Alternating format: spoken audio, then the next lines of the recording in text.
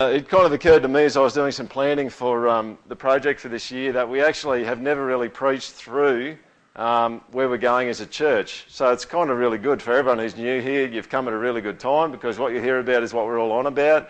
You can work out whether you want to buy into it, whether you don't want to buy into it. But basically that's what we're going to do. We're going to be doing a series for the first 5 weeks called Who Are We? And it's really talking about not who are you individually or who am I, but who is the project, or what kind of people do we want in the project. Actually, that's probably not a very good way to express it. What kind of people do we want God to build in the project? I guess that's the heart of it, because the Bible's very clear about the fact that God's made you something, but there's also a process in which you become what you've been already made. All right. So if you look at theology, for example, there's a couple of terms in theology. One of them is justification, which is where God forgives sins and he makes you pure. But then there's another theology called sanctification, which is about you becoming more holy, which is becoming more pure. All right? So you are pure, so become pure. That's kind of what the Bible says, and that seems to be the way that God makes things to work, is this is how you are, so become how you are. Become what you are. So that's kind of a little bit of an overview of where we're going to be going in this little series. And today and next week and the week after, you'll have an opportunity in the message to test and examine yourself. All right? To have an inside look and just to see whether you come up to not where we think you should be, but where the Bible thinks you should be, where God wants you to be. All right? And if you don't, it's good news, because God promises assistance and help, and he actually wants to take you to a certain location, and he will help you to get there. But it's quite a common theme in the Bible. If you actually have a look at Philippians chapter 2, verse 12 to 13, it says, "Work out your own salvation with fear and trembling, for it is God who works in you both to will and to work for his good pleasure." So the gig here is all of us, not just the leadership, all of us need to be having a good look at ourselves and working out our salvation. What does it mean? What's the next step? I mean, we all kind of do a little bit in our lives. New Year's Eve, maybe New Year's Day, where we think, I'm going to make a new resolution for this year. Well, the Bible's kind of, and God's saying, you should be doing this regularly. Check yourself out. How are you doing? Measure yourself against the Bible and see what else God wants to do in your life. Another scripture is 2 Corinthians 13, verse 5. This is a little bit more freaky. It says, "Examine yourselves to see whether you are in the faith. Test yourselves." So today there'll be a little bit of testing, all right? And hopefully it's about you testing yourself. There's today, I'm just going to go, and I don't think I've ever used them before, but I'm just going Venn diagram mad today, right? It's probably Venn idolatry today at the project, but as far as I see it, there's 3 critical components to having a healthy relationship with God, and that's these. Someone with a healthy relationship with God loves God, knows God, and the third bit is really important too, God knows them. And this is not omniscience, this is not God's all-knowingness, this is a relational knowing. And you can see if you only had 1 or 2 of those, you'd actually be unbalanced. You actually wouldn't have a balanced relationship with God. So everyone's aim, mine included, is to aim for the centre, all right? You want to be in the red circle, okay? And today we're actually going to look at what it means to love God, to know God, and to be known by God. All right. The first thing that happens for anyone, the first spark of life in anyone's spiritual soul inside of them, is that they start to love God. All right? So let's test ourselves on that. Matthew 22, verse 37 to 38 says this: "You shall love the Lord your God with all your heart and with all your soul and with all your mind. This is the great and first commandment." So let me ask you, do you? Jesus says this is it. This is you talk about all the things that are really important. He's saying the top one, love God. So how are you doing it? It's like you can get number 37, 38 and 420 in line. He's going, well, what about number 1? Are you doing number 1? All right, let's have a quick confession session. Who here, have a raise of hands if you're happy to do this. If you're not, you can put your hand down and make it look like you've got a different opinion. But who here is actually sitting there thinking, oh, great, there's more stuff I've got to do? Put your hand up if you're one of those. Come on, is that it?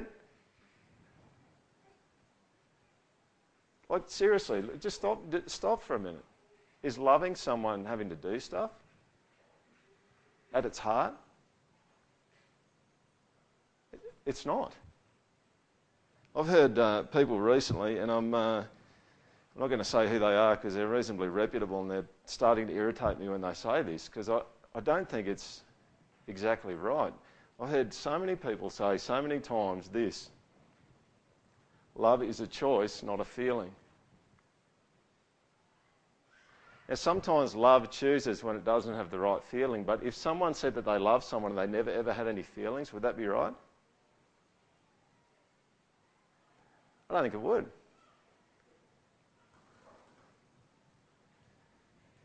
You see, this is kind of what happens to us all the time, is that we get things mixed up. If you go, and some of you right now might be thinking, yeah, but didn't Jesus say, if you love me, you'll obey my commandments?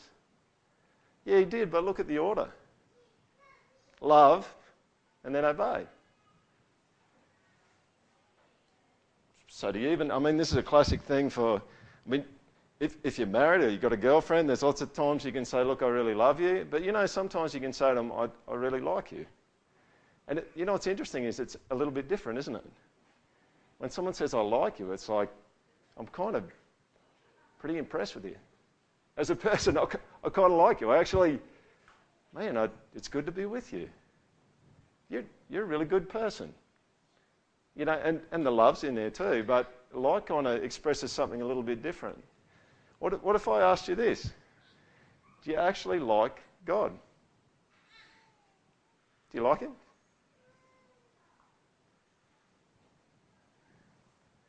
You see, if part of your, if you're reacting now and you're just kind of thinking, oh, Sonny Girl's just putting another heavy thing on me, I'm just going, I'm not putting anything heavy on you. It's like, do you actually like him? Do you love him? Because Jesus is saying, if you actually like him and you love him, actually obeying him is not going to be that hard. And most probably, if you're finding it difficult obeying him and following him, there's probably a problem with your love for him. You've probably forgotten what he's like. And in addition to that, you can see up in John 14 that Jesus says, look, I'm going to make it super easy for you. And it's not super easy, we all know that, but he's kind of going, I'm going to give you the infinite Holy Spirit to live inside of you and to help you to get this done. So it's not like Jesus goes, hey, here's 4,335 billion things to do. Just get them all done, please, in the next 3 years. He says, here's the deal. You need to love me. If you love me, you'll obey me, and I'm going to help you to obey me because I'm going to give you a little bit of help from the Holy Spirit. And some of you might be thinking, well, I don't love him at all. And the Bible's actually very, very clear about how someone comes to love God.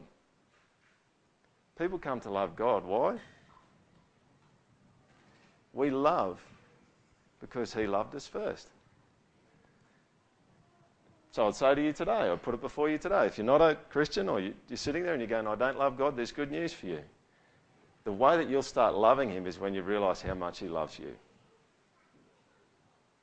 It's like sitting on a doctor's bench and getting hit in the knee with one of their little hammers and the knee automatically reflexes. When you understand the depth and the greatness of the love that God has for you, your reflex action is that you love him back.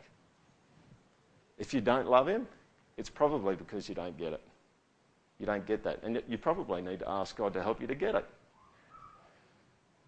And we could have a show of hands. I'd say, who here understands God's love for them?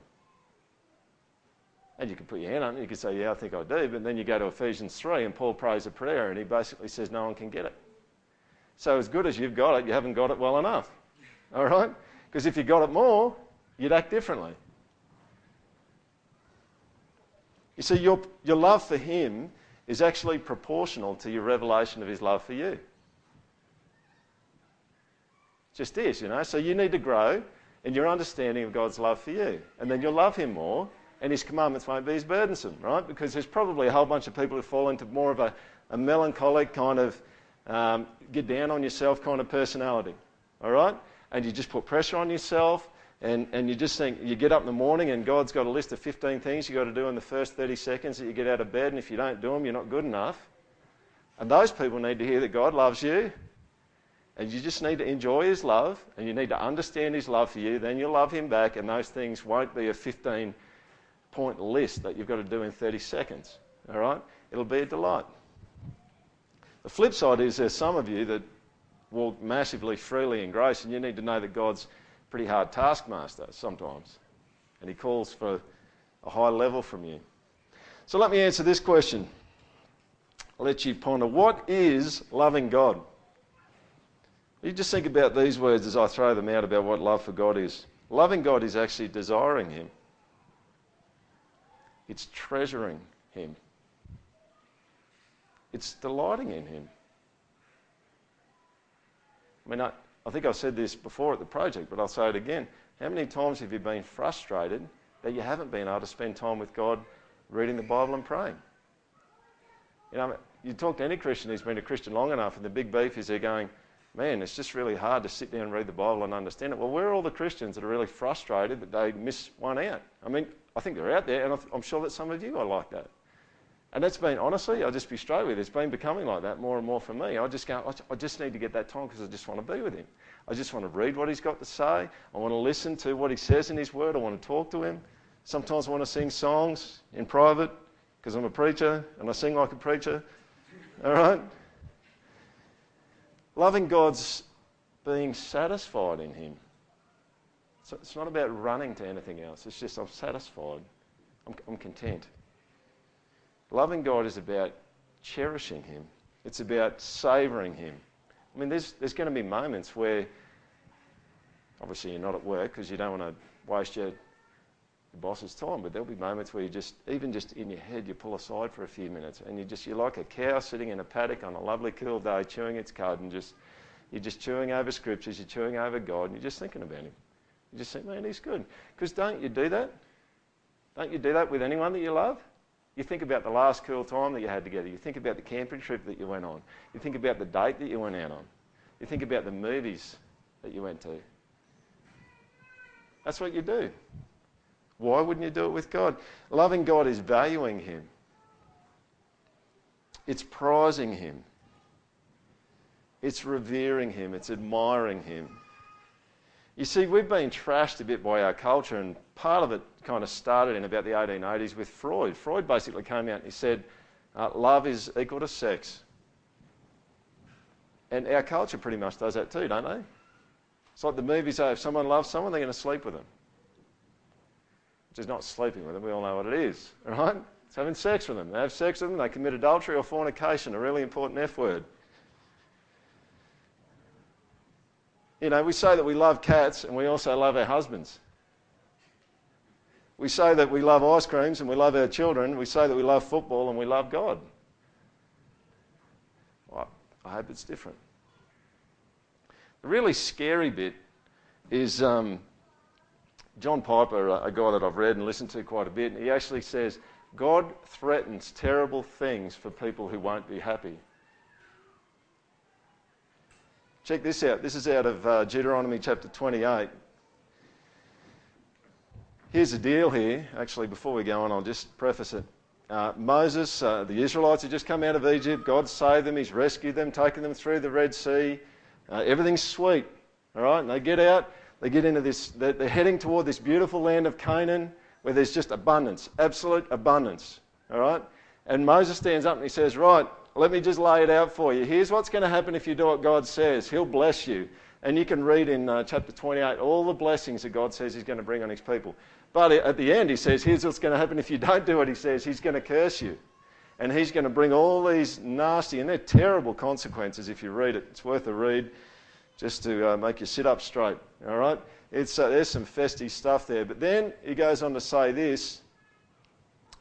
In 28 verse 45 to 47, note this. All these curses shall come upon you and pursue you and overtake you till you are destroyed, because you did not obey the voice of the Lord your God to keep his commandments and his statutes that he commanded you. They shall be a sign and a wonder against you and your offspring forever, because you did not serve the Lord your God with what? Joyfulness and gladness of heart. Now, obviously they've been disobedient, but can you see here God's saying, I'm going to come for you if you don't serve me with a happy and a glad and a light spirit. Unless you love me. So is your service of God, is your love for God a happy, light and joyful thing? Now, I'm not saying that life doesn't get hard and it gets heavy sometimes.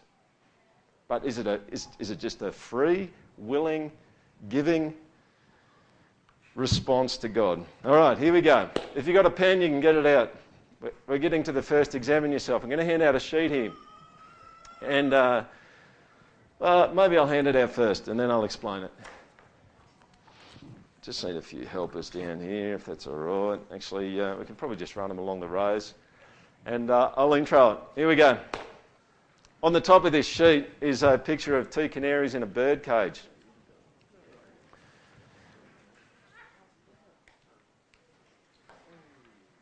Most of you would probably be aware of this, but some time ago, some years ago, the way that they actually used to work out in coal mines, whether the gases were building up, is they'd set up canaries in cages, all right?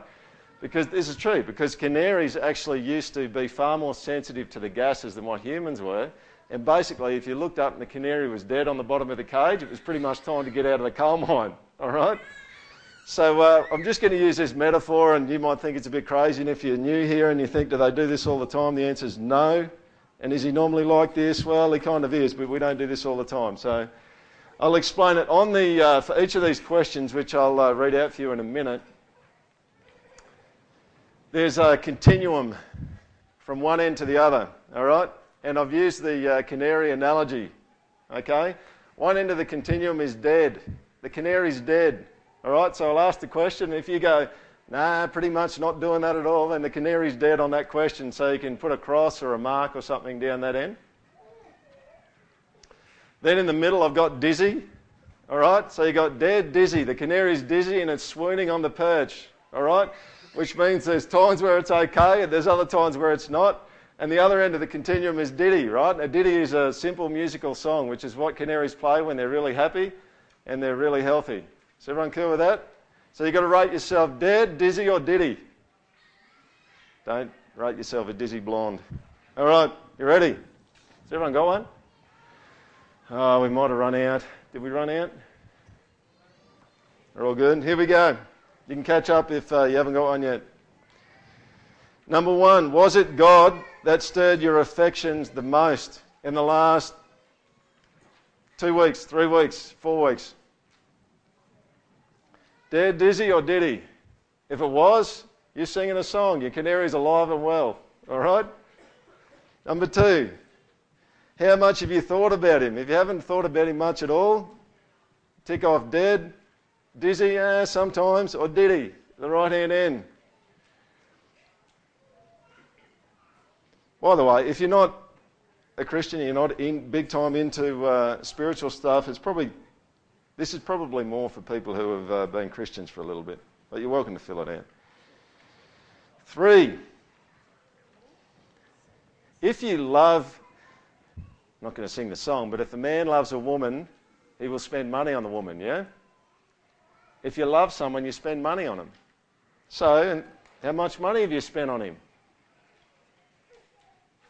Dead, dizzy or ditty? 4, how much have you talked to him? Prayed?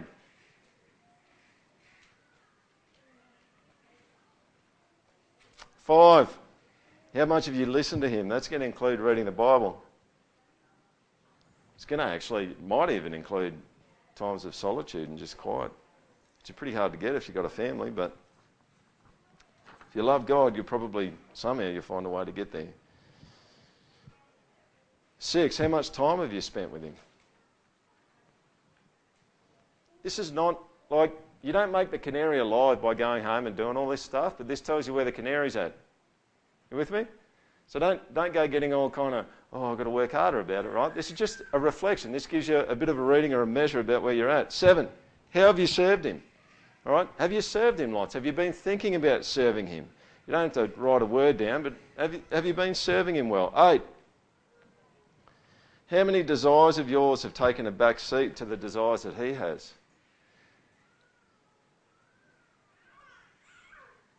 I kind of vowed and declared early in my life I'd never have a garden with roses or flowers of any sort, to be honest. But I have a wife that likes roses. I like roses, all right? And I genuinely do, because that's what actually happens. If you love someone, you start to love the things they love, don't you?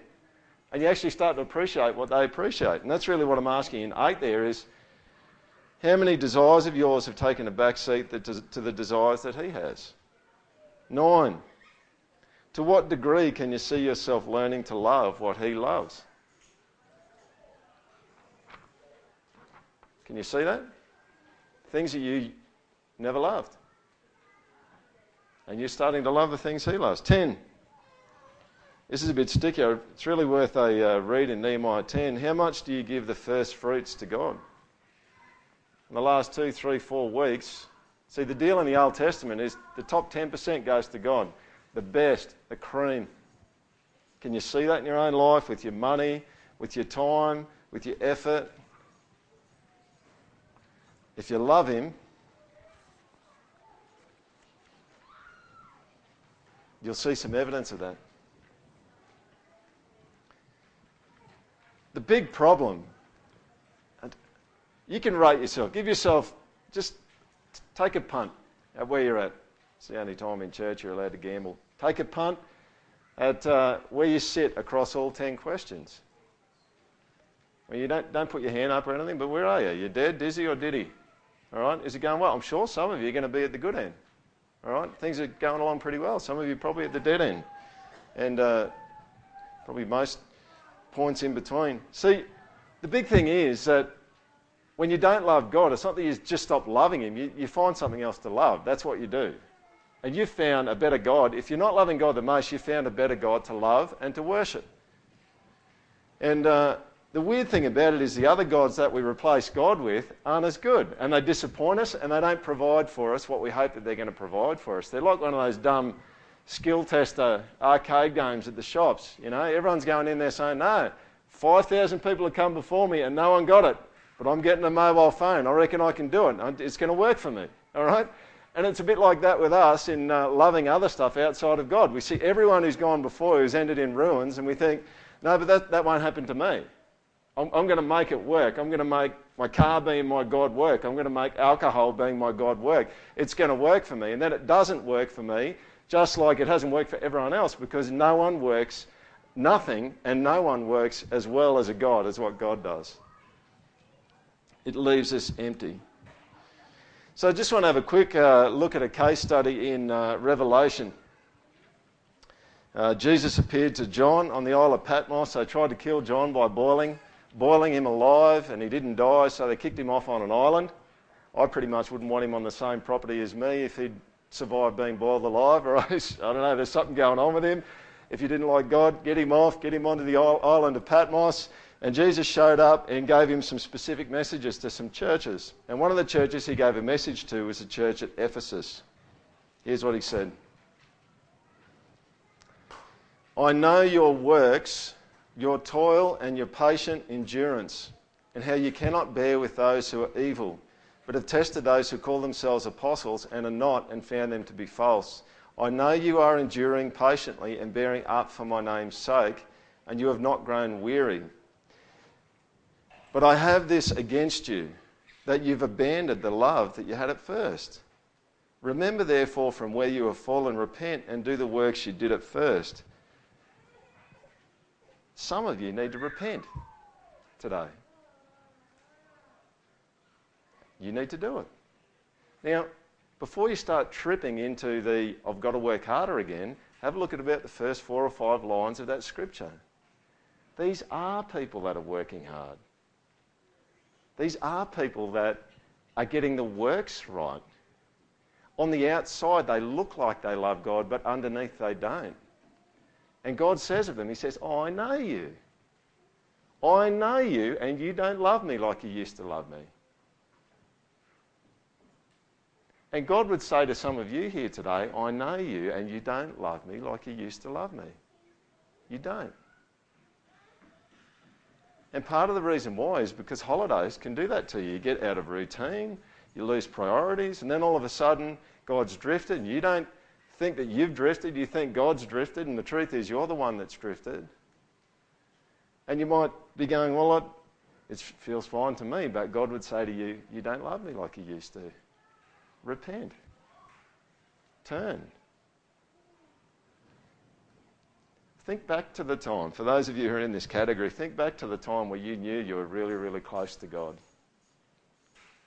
Closer than you are now. What were you doing then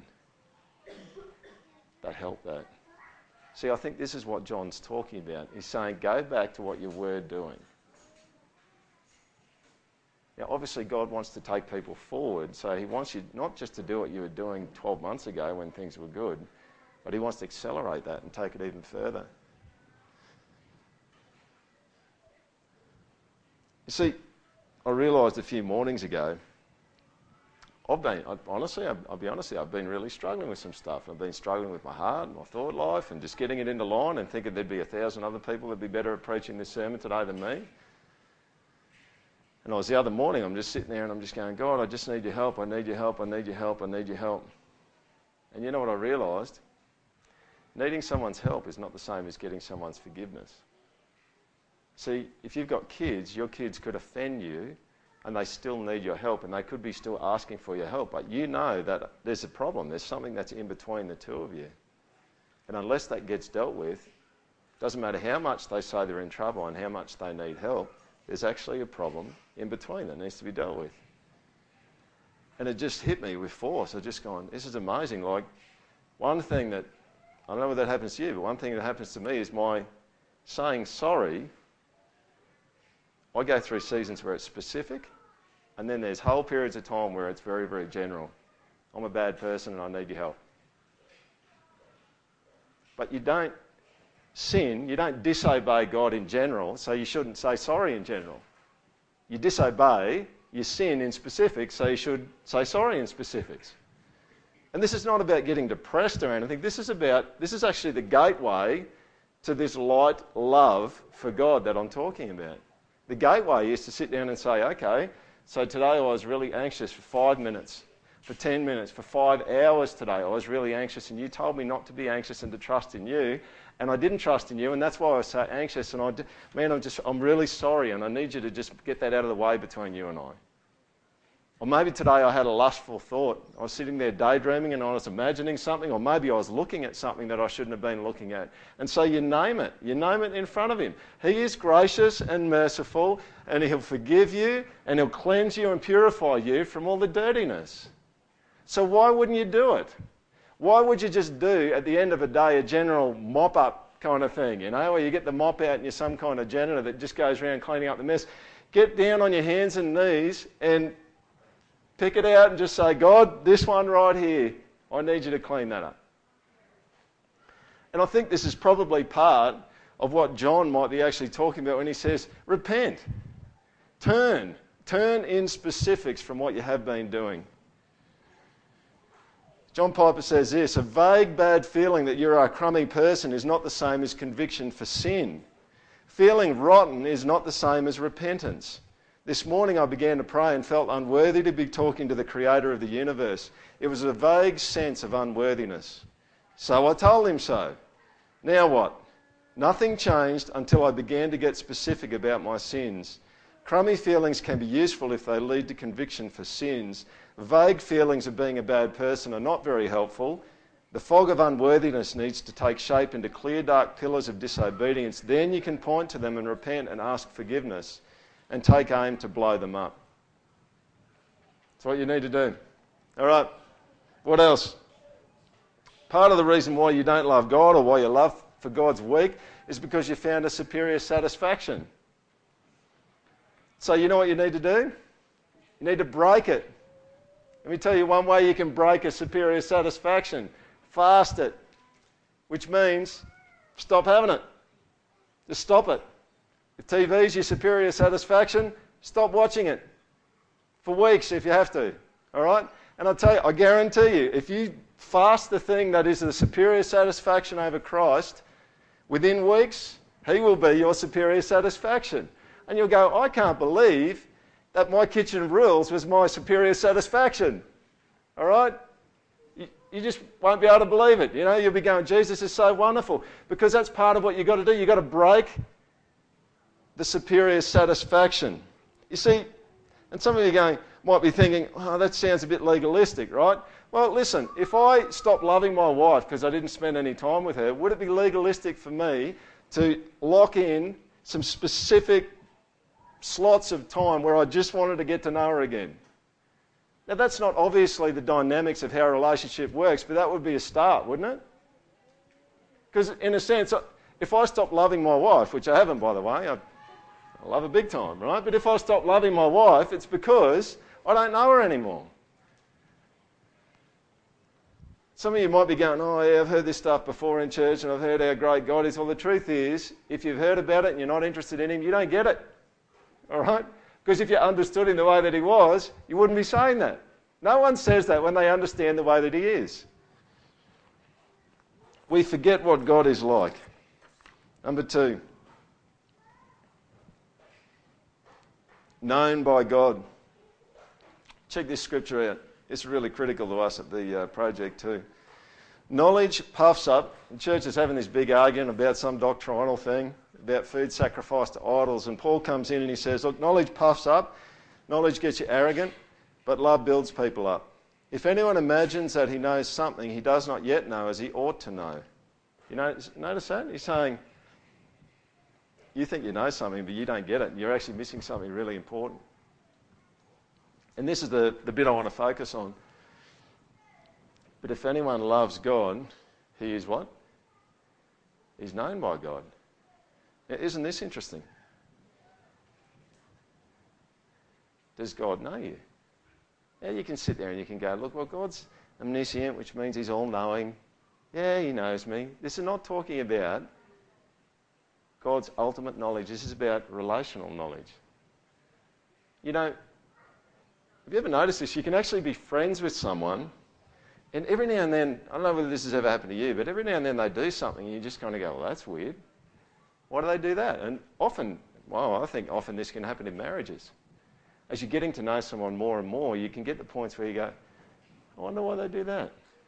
And then in a quiet moment where both parties are willing to be happy and honest and transparent with each other, a little bit of information comes out about something that happened in their past, and all of a sudden you go, it all makes sense now. Have you ever had one of those moments? It all makes sense. And at that moment, you know what's happened? Is your knowledge of them and your knowing of them increased. And it wasn't really an intellectual knowing, it was a relational knowing. It was an intimate moment that actually happened that helped you to know them better. And all of a sudden, what happened? The other person was transparent and they were vulnerable, and let you see into them a little bit more, and they got to know you better.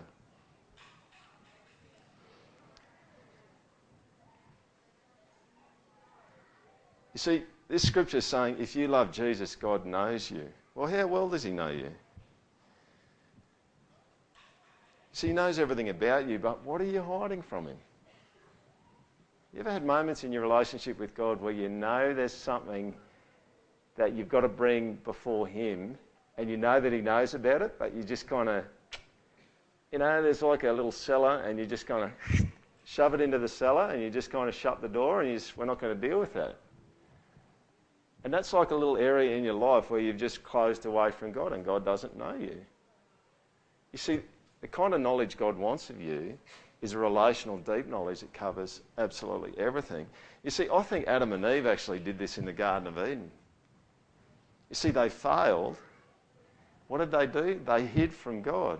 And all of a sudden, for the first time, God didn't know Adam and Eve. Now, if you want to be a hardcore, religious, theological nut, you could say, well, yeah, he did, but not relationally, did he? All of a sudden, it was different. And there's almost a sense in it that I'm scared, from Adam and Eve, I'm scared of how bad I am and how big you are. I've got to get away from you. There's this classic story, you should have a bit of a read of it, in 2 Chronicles 29 about King Hezekiah, who came on the scene, and basically the nation of Israel was in a mess. They hadn't been doing what God asked them to do. Check out what King Hezekiah says. This should be a model for all of us, I think. He says, "Now it is in my heart to make a covenant, a solemn promise with the Lord, the God of Israel, in order that his fierce anger may turn away from us."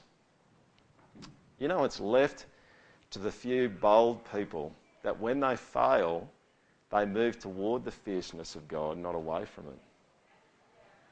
Is that you? Do you move toward God's fierceness when you fail? And when you disobey him and when you sin? I'd love to be like King Hezekiah. Wouldn't that be good? Every time we fail, it's almost like you run away from him and he just gets fierce. You come toward him and he gets forgiving and gracious. He's good to you. People hide from each other for a whole variety of reasons. One is that they've been hurt. Don't they? Someone hurts them and they go, "I don't want to be hurt again, so I'm not going to let you know me." And sometimes that happens with God, doesn't it? People go, "God, you didn't do what you were supposed to do. You didn't stop the bad thing happening, so I'm not going to let you know me. I'm going to shut you out." Maybe it's guilt. Maybe you failed. Maybe you failed someone and so you shut them off and you say, "I'm not going to let you close anymore." Maybe you failed God. You feel guilt before God and so you just say, "No, I'm not going to let you in. You don't get to know me." Maybe it's shame. You know, sometimes with people, they do something, a lot of people see it, they feel a really sharp sense of pain and they just go, "I'm out. No one here is going to know me anymore because it's so embarrassing." Well, it can be like that with God too, can't it? Sometimes people fear the reactions of others when they find out what they're really like. Aren't we like that with God sometimes too? Just go, "How's he going to react?" Which is why preachers like me need to stand up every Sunday and say, if you come to him and you ask his forgiveness and you just humble yourself, he'll forgive you. He'll be kind to you. He'll be loving to you. Because underneath, and we all kind of know that in our heads, but underneath when we fail, we're going, "He's going to get me." All right? So I've got to put on a sumo suit and then I've got to hide in an airbag, right? Because it's going to be bad. It's going to get messy, all right? Because you think that, and you put the fig leaves over and you're trying to work some way. How can I actually get away from him? Because he's going to get me, right? And over and time again in the Bible he says, "I'm not coming to get you." All right? John 3, I think 17 says, God did not send his Son into the world to condemn the world, but to save the world. All right? Because he loves it. So you can be really theologically correct in your head, but when it comes down to your heart when you fail, it can run on a whole different tune, can't it? Does anyone know what I'm talking about? And so that's why you need to come to church every Sunday, right? Because every Sunday you need someone to stand up and tell you, don't run away from him. Go toward him. He's not fierce when you go toward him. He's gentle and he's loving and he's forgiving. Don't run away from him in your shame.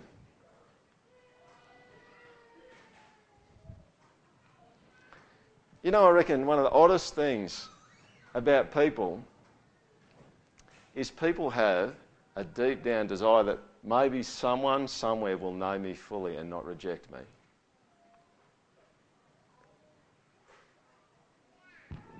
And that's a really hard one to squash. You know why?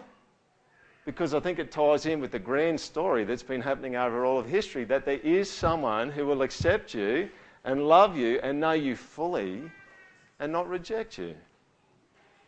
So listen, and this is kind of, C.S. Lewis talks about the argument from desire. This is just the way it works. You've got this thing going on inside of you because there is someone who does that. And some of you, maybe, if you haven't been married or you haven't been married long enough, think that maybe your spouse will do it. All right? But anyone who's been married long enough knows that a lot of the times they do, don't they? But they don't always, do they? Spouses disappoint. We all disappoint each other because we're all a bit messed up. So you need someone better than your spouse who's not going to give up on you.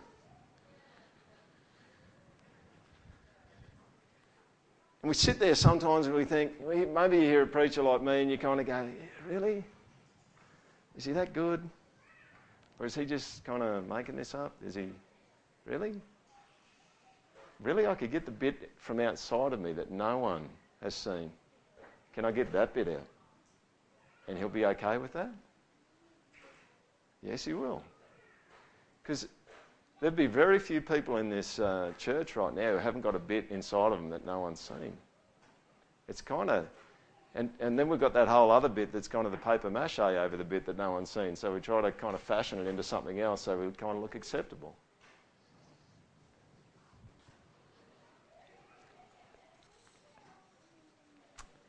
All right. Number 3. We've done loving God, known by God, knowing God.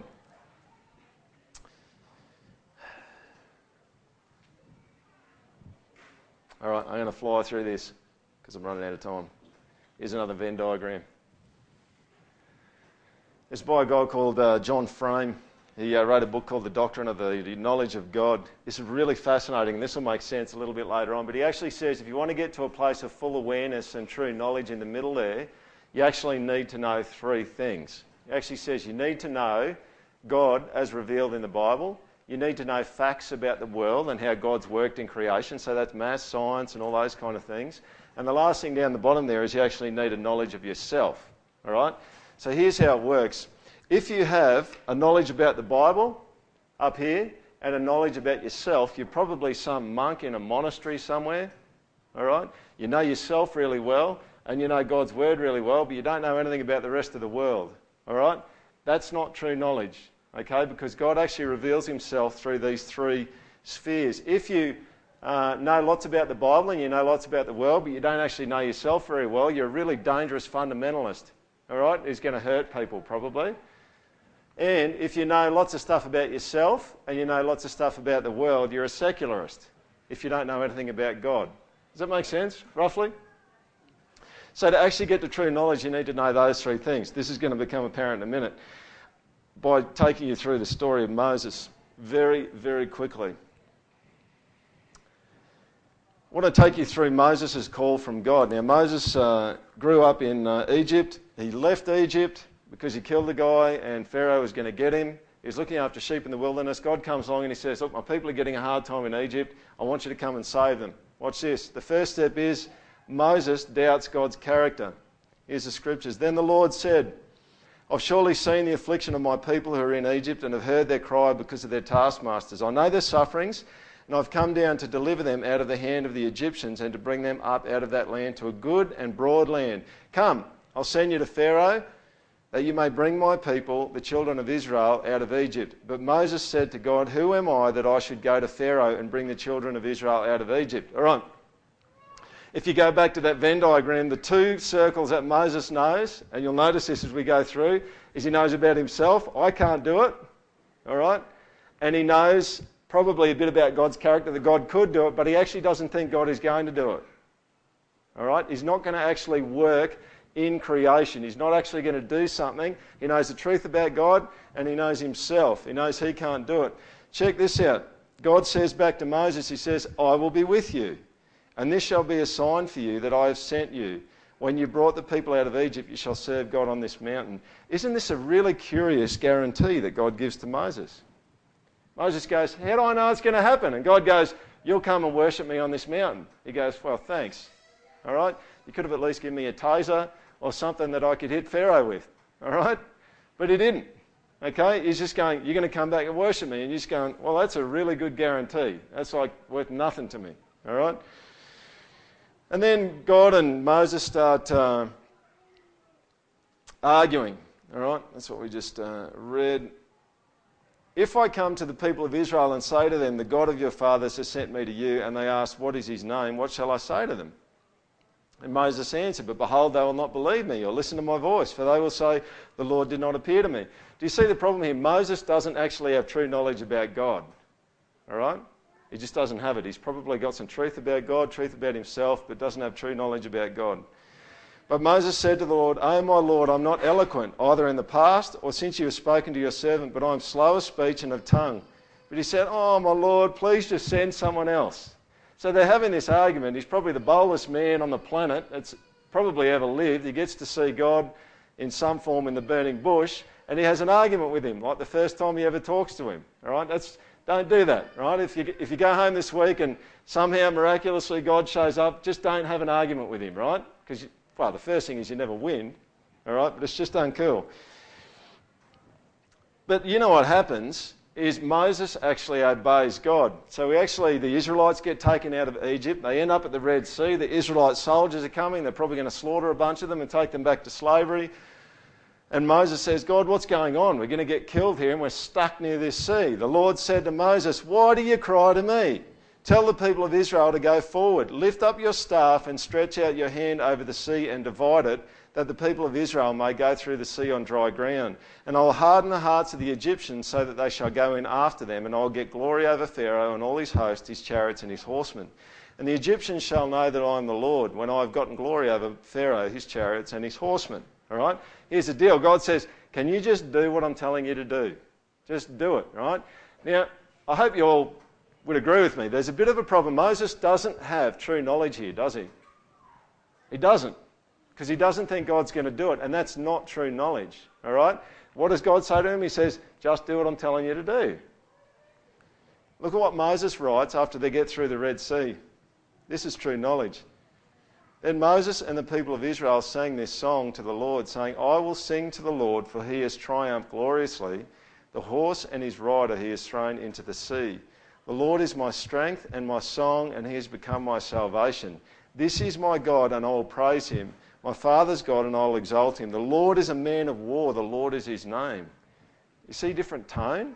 That's way different to Exodus 3 and 4. He's going, don't send me. I don't want to do it. What was the difference?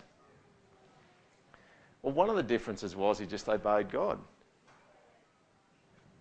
This guy, John Frame, this theologian John Frame, actually says this. He says, you actually don't get to know God unless you obey him.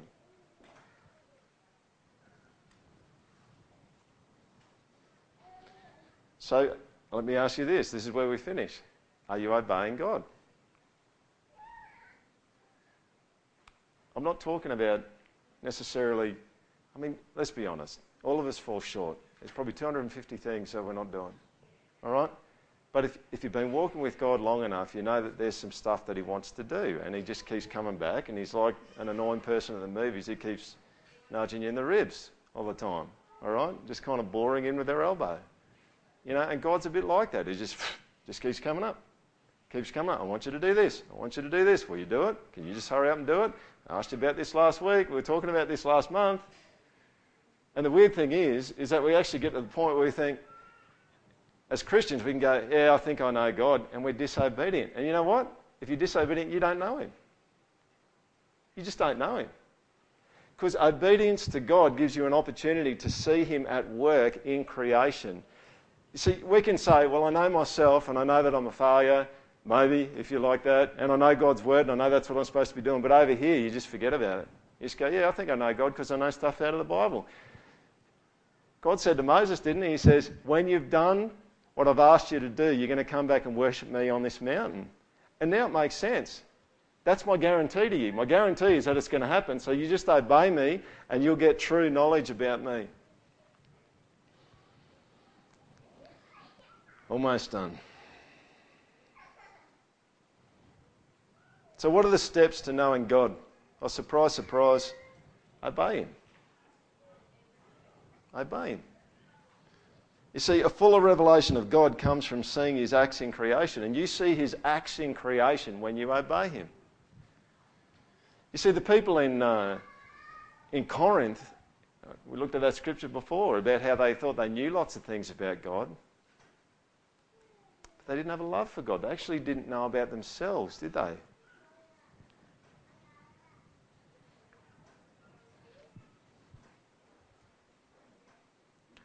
You see, if we knew God, we'd be acting differently. If we truly knew God, we'd be acting differently. But you know what? You know what else is true? If we acted differently, we would truly know God. If we obeyed him, we would truly know him. 2 more points. John Frame says this. This is something we've talked about at the project before too. Every single person has got rules, interpersonal, relational rules about how someone else can get to know them. And someone can come up to you, and this is what we call antisocial behaviour. If someone comes up to you and just goes roughshod over you and just decides they're going to set the rules about how they get to know you, what do? Well, you just close up, don't you? You just say, well, not on... Everyone's got some terms that other people get to know them by. And you know what? God's got terms by which you get to know him. And you know what it is? He's the boss. He's the Lord. You're the servant. You're the child. You're not the father. It's one of the questions I often ask my sons in my house. You know, they'll say something and I'll say, what's your name? And then they'll say their name and I say, what's my name? Daddy. Because he's acting like daddy. He thinks he's daddy. He's getting out of place. All right? And the thing with God is if you don't get that in the right place, if you think God's your servant and he's got to provide what you need, you won't get to know him. He'll close up. They go, done. You get it the right way around, you come to him humbly. He'll let you know him. This is what John Frame says. Knowing God is knowing him as Lord. Knowing his name, Yahweh.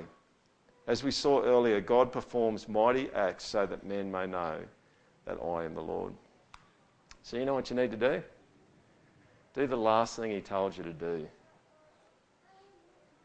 Can anyone think of any of those? Have you been through a season where you're just going, I don't know what's going on? And you kind of go to God and you just kind of go, I'd like to get another lead about what you want me to do. And he's just going, well,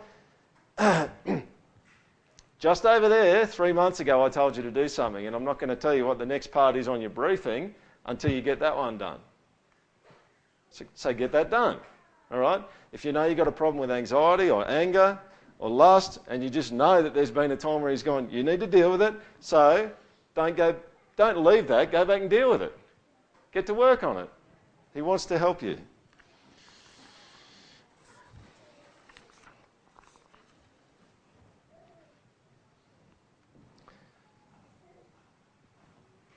The Bible's very clear about the fact that you know God when you can think like him. All right? You know God when you can think like him. This is one thing that John Frame talks about over and over. He's got stacks and stacks of scriptures. He says the goal of being a human is learning how to think like God. To think his thoughts after him. It's a bit like that, isn't it, when you've got a good friend. Have you noticed good friends? They've got a friend and they can predict what they like. They can predict how they're going to react. They can predict what they're going to actually think about a certain situation. Is that where you're at? Can you predict what God would do?